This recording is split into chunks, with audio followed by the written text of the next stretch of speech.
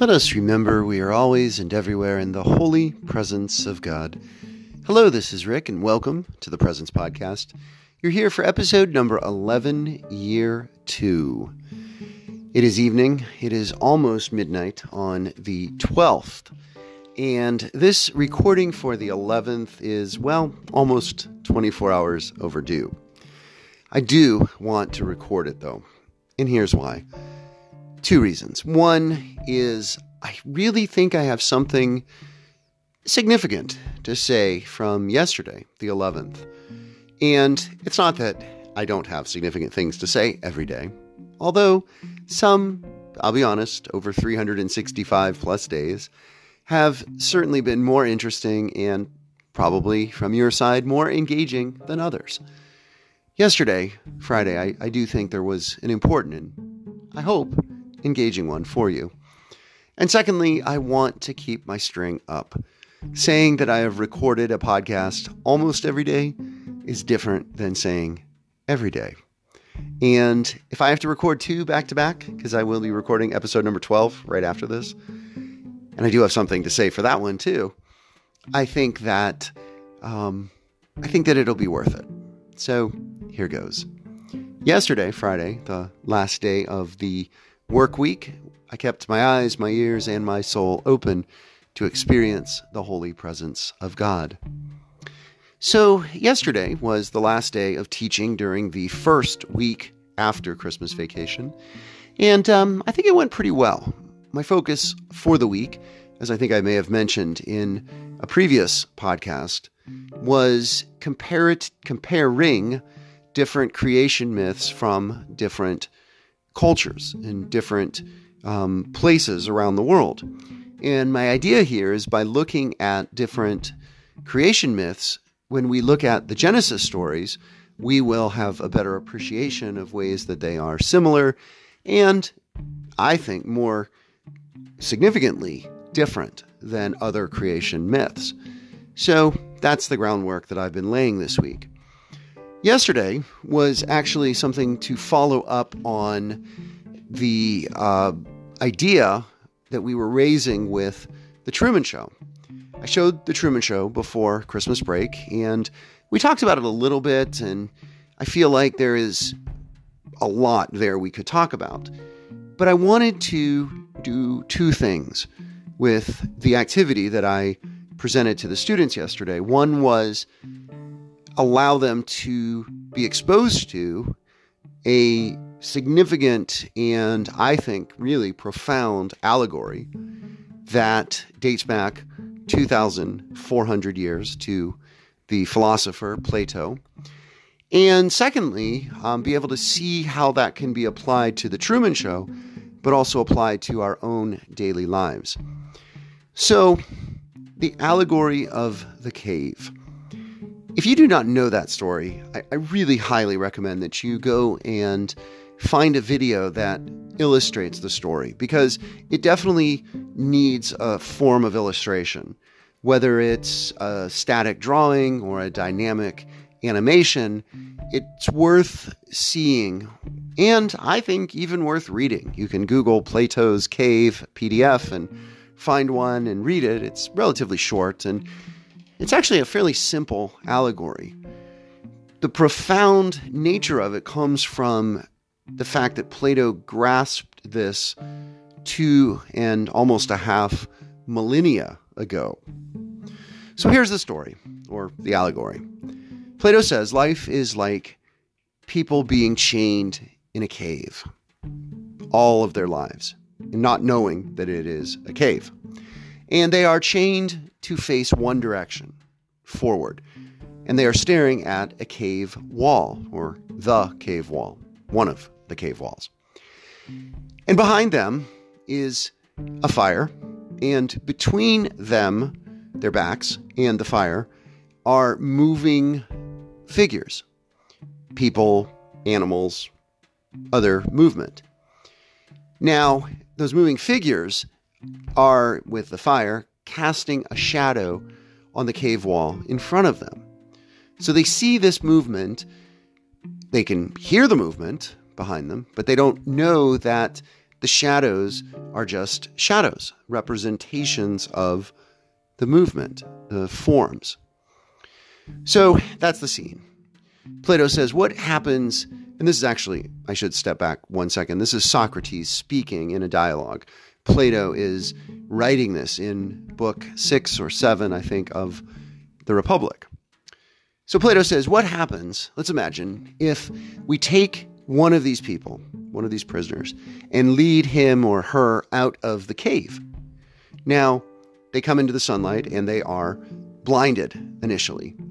And it hurts, it's painful to know that there is this reality that is far greater and far more vivid and bright than the reality that they thought was real, fully real, in the cave. So Plato says eventually the person's eyes will adjust and he or she will see that there are shadows in the outside world, but they are representations only of a real thing. There is a shadow of a tree being cast by the sun, but the tree is real. It can be touched and held and hugged, if you will, and it has scents and tastes and so forth. And eventually, after a time, the person outside of the cave will be able to even look at the sun and to experience the sun. So Plato says, imagine if the man or the woman went back into the cave. Well, at first, it would be painful there because of how dark it is and hard to see. And the shadows would be unfulfilling because he or she now knows what they truly are. And here, I think, is the fascinating point, and Plato's main point, really, is that imagine the illumined or the enlightened, literally from the sun above, man or woman says to the others that are chained, hey, this is not real, and tries to describe to them what is outside of the cave. The people will be angry or confused, and they may mock the man or woman. And Plato goes on to say they may even abuse with violence the man or the woman and call him or her crazy and nuts and all of that. And then the last line, or the last comment, Plato says, might it even be possible that they would kill him or her? And Socrates, again, this is Socrates speaking this, Socrates' conversation partner says, yes, they would kill him or her. Whew, pretty stark and cynical, but I think true. You know, those who have been, in modern parlance, woke and have tried to wake others up are often marginalized or demonized or trashed on Twitter in this day and age. So stay with me, if you will, please, through the break. Afterwards, I will talk about how I illustrated in class this reality of the cave and also experienced it myself in the evening, what I experienced at the winery yesterday evening.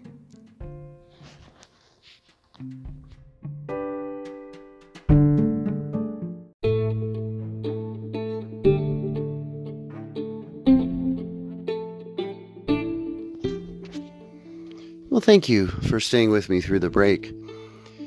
So, I did something after discussing it a little bit with my students that I think illustrated them.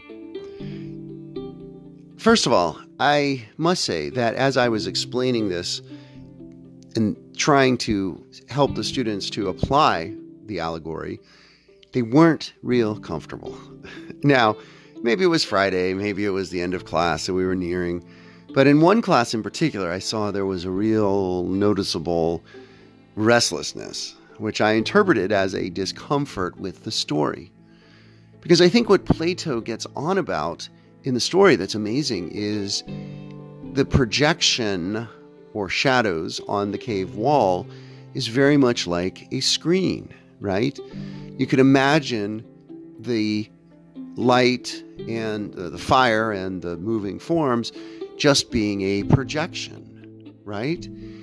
And any of our screens, whether it's a movie screen or a television screen or a phone screen or computer screen, any of those are projections.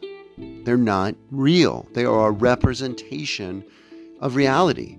And I showed that to my students by using my LED projector on my whiteboard, which is what I do every day for most of the period, quite frankly. I found a picture of a tree, and I said to the students, I projected it, right?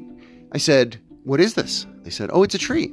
And I said, "Okay, it looks like a tree, but is that really a tree?" And they said, "Well, no, it's a picture of a tree." I said, "Okay."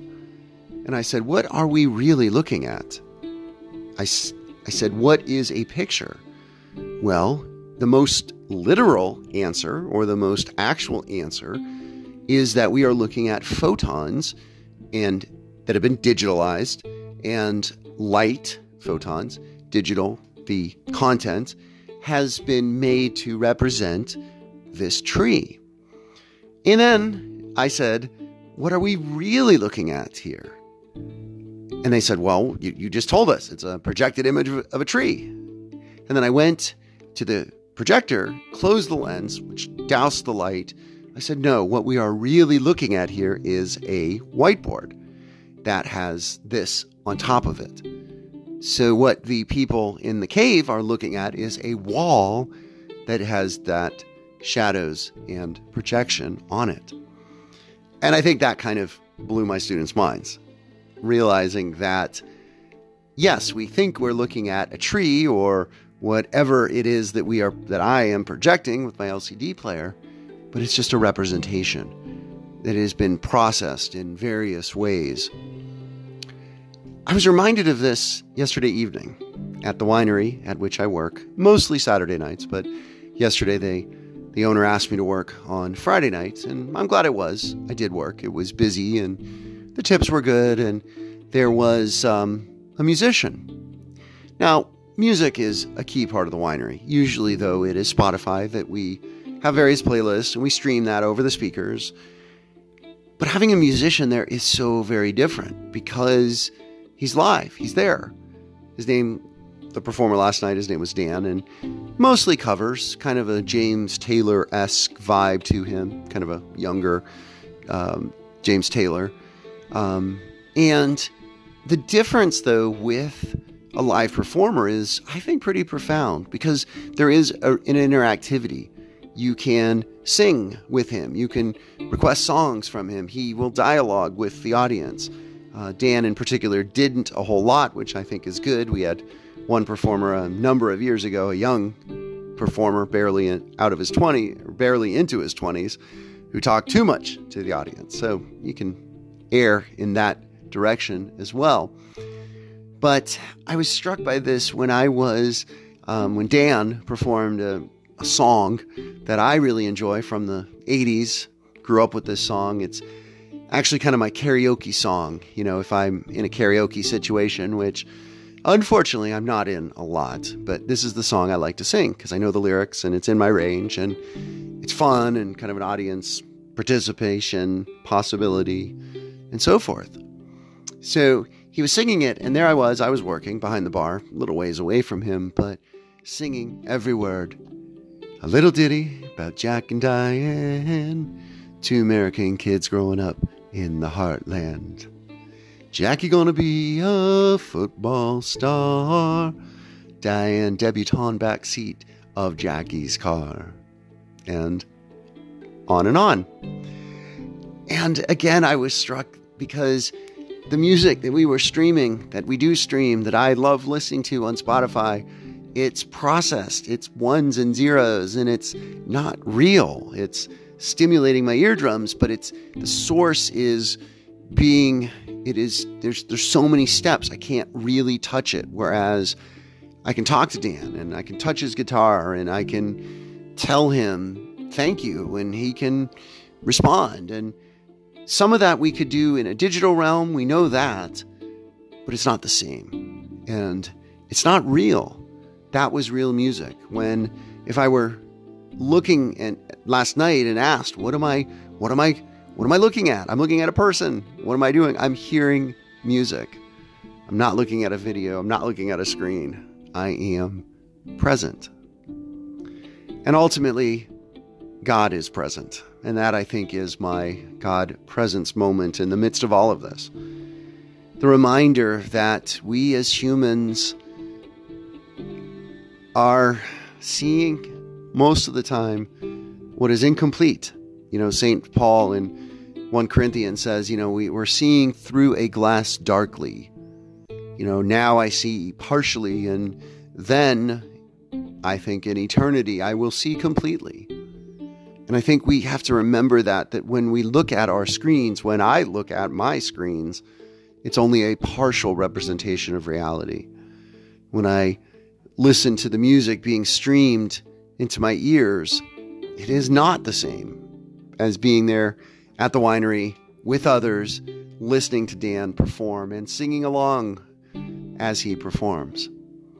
Now, God is present in all of it. Ones and zeros and projections and photons and Dan and the wine and the companionship. God is present in all of that. But the question is, where am I most present? Where am I most in touch with the moment and the reality and the grace and the beauty, awe and wonder of the moment? Is it through a screen? Or is it through the flesh and blood and guitar that Dan and live performers offer? How about you? Where are you in this? In screens or in what is real and what is live? Where have you experienced the real and the live lately? And how has it been a revelation of the presence of God for you? As always, thank you so much for listening. Blessings and peace.